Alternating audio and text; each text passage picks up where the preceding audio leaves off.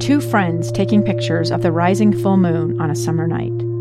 Two teenage kids doing what teenage kids do. When a stranger with a gun and a death wish changed everything. It was violent, it was senseless, and I will never understand it, I will never accept it.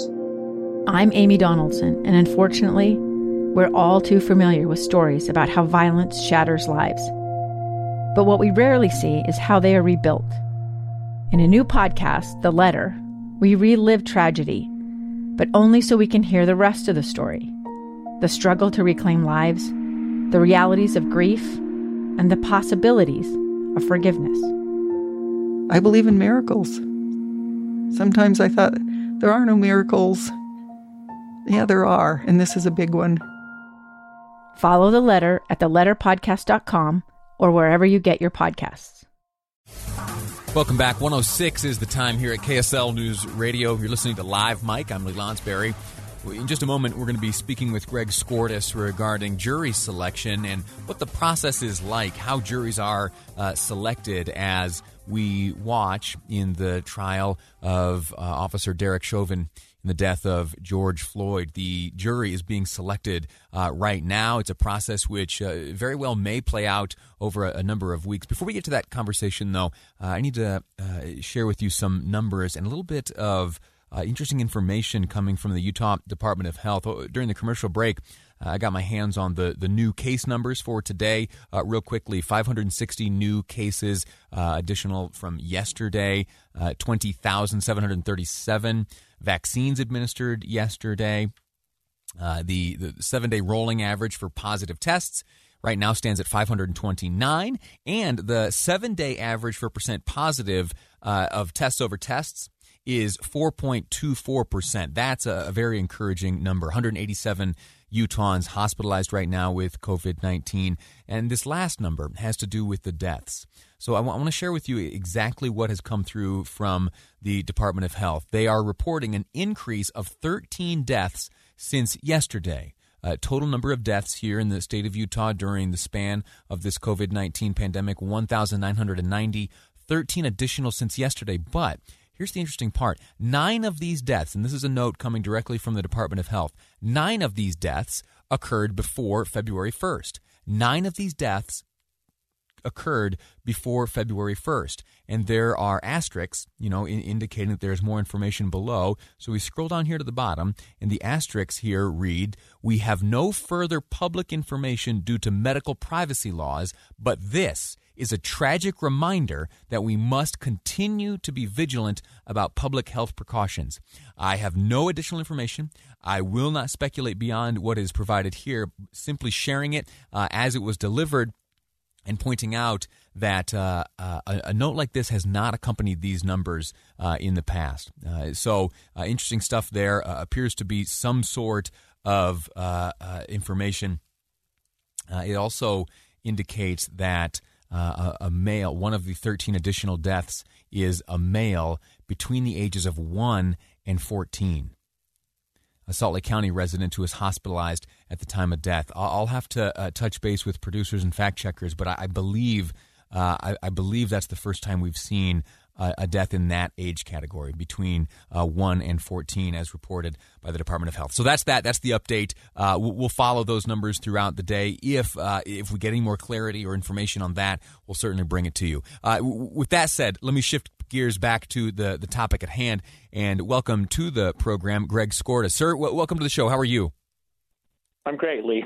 Nice speaking with you. I'm always grateful to you for making your expertise available to us, in particular on this day as we watch the jury selection in the Derek Chauvin trial take place in the death of George Floyd. Now, I won't ask you to weigh in necessarily on the specifics of this case, but the juncture in the process in which they find themselves now, this jury selection, has always fascinated me.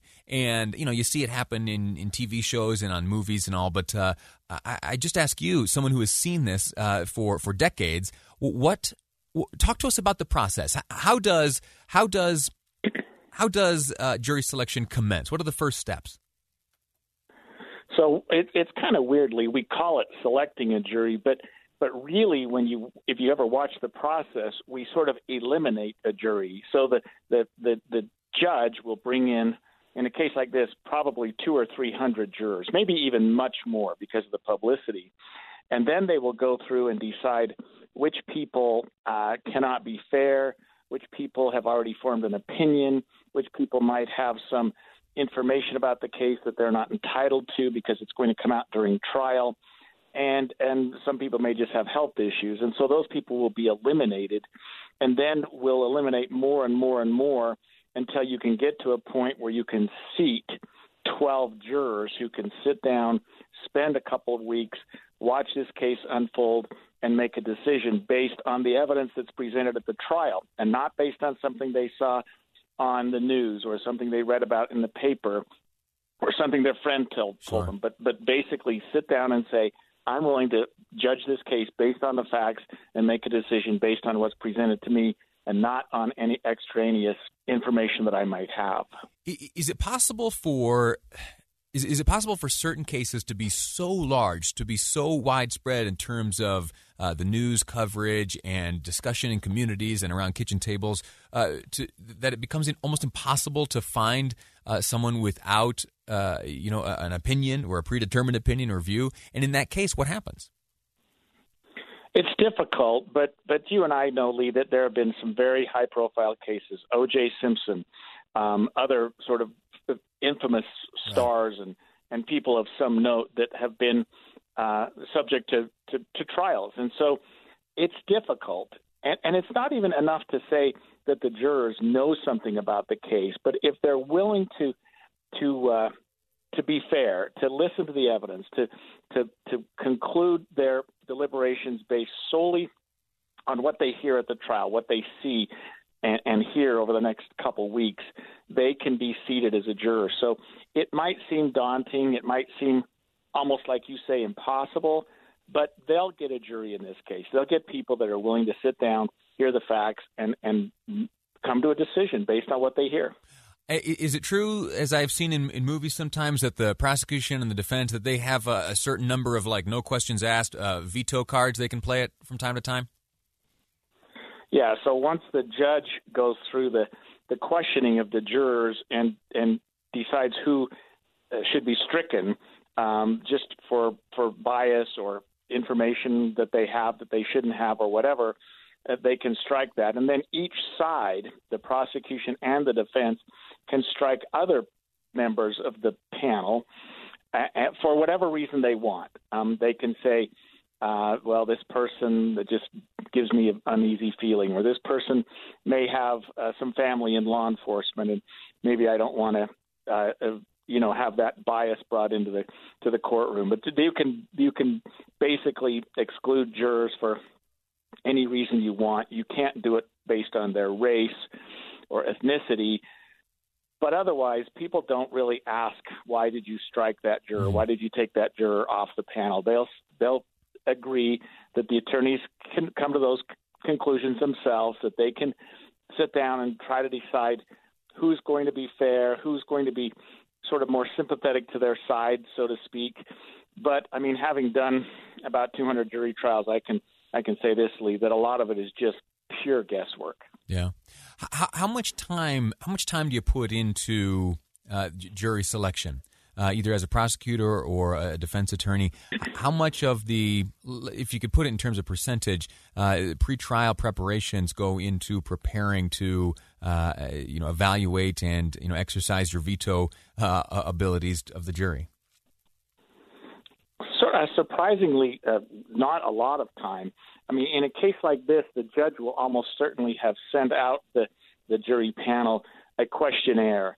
And I've done questionnaires that have been maybe 15 or 20 pages long. Yeah. So each side will have had a lot of time to cull through that information and come to some decisions so that when we actually get to court, which presumably starting about right now, they can make their selections or their eliminations, if you will, based on all the information that they've had for some time by these jury questionnaires. It's not so much like you might see on a movie where the judge just asks the jurors questions in front of the lawyers. Sure. That happens in smaller cases and misdemeanor cases.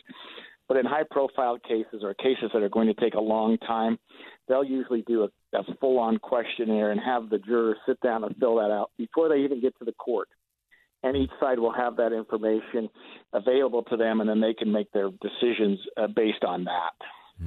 Well, listen, Greg Skordas, I'm grateful to you for your time, your expertise, and sharing that with the audience here. We'll continue to follow this and likely knock on your door here again for some explanation and insight. Thank you. Thank you, Lee. All righty. We're going to take a break right now. When we return, we'll be joined by Salt Lake City Mayor Erin Mendenhall. The Racial Equity and Policing Commission, which she formed some time ago, has released its first report. It contains a handful of recommendations. We'll speak with the mayor, ask her what she thinks about the recommendations, and how soon she thinks they may be implemented. That's next on Live Mike. I'm Lee Lonsberry, and this is KSL News Radio. 2 years ago, Americans watched in horror as a crisis unfolded at the Kabul airport. She was tear-gassed and beaten. Images of thousands desperate to escape Taliban oppression filled our news feeds. More than 80,000 Afghans made it to America. But the story didn't end there. It was very cold. There was no power, no heat. Who would help our newest neighbors? I'm Andrea Smartin. In Stranger Becomes Neighbor, you'll hear the stories of some remarkable refugees who left their homes and their dreams behind, only to start over from zero. Their only possession was 3 blankets. And you'll meet Americans who stepped up to help them. You want me to come when you deliver your baby. What can one person do in the face of an international disaster decades in the making? That's Stranger Becomes Neighbor. Find us at kslpodcast.com. Follow us on Apple Podcasts or anywhere else you listen.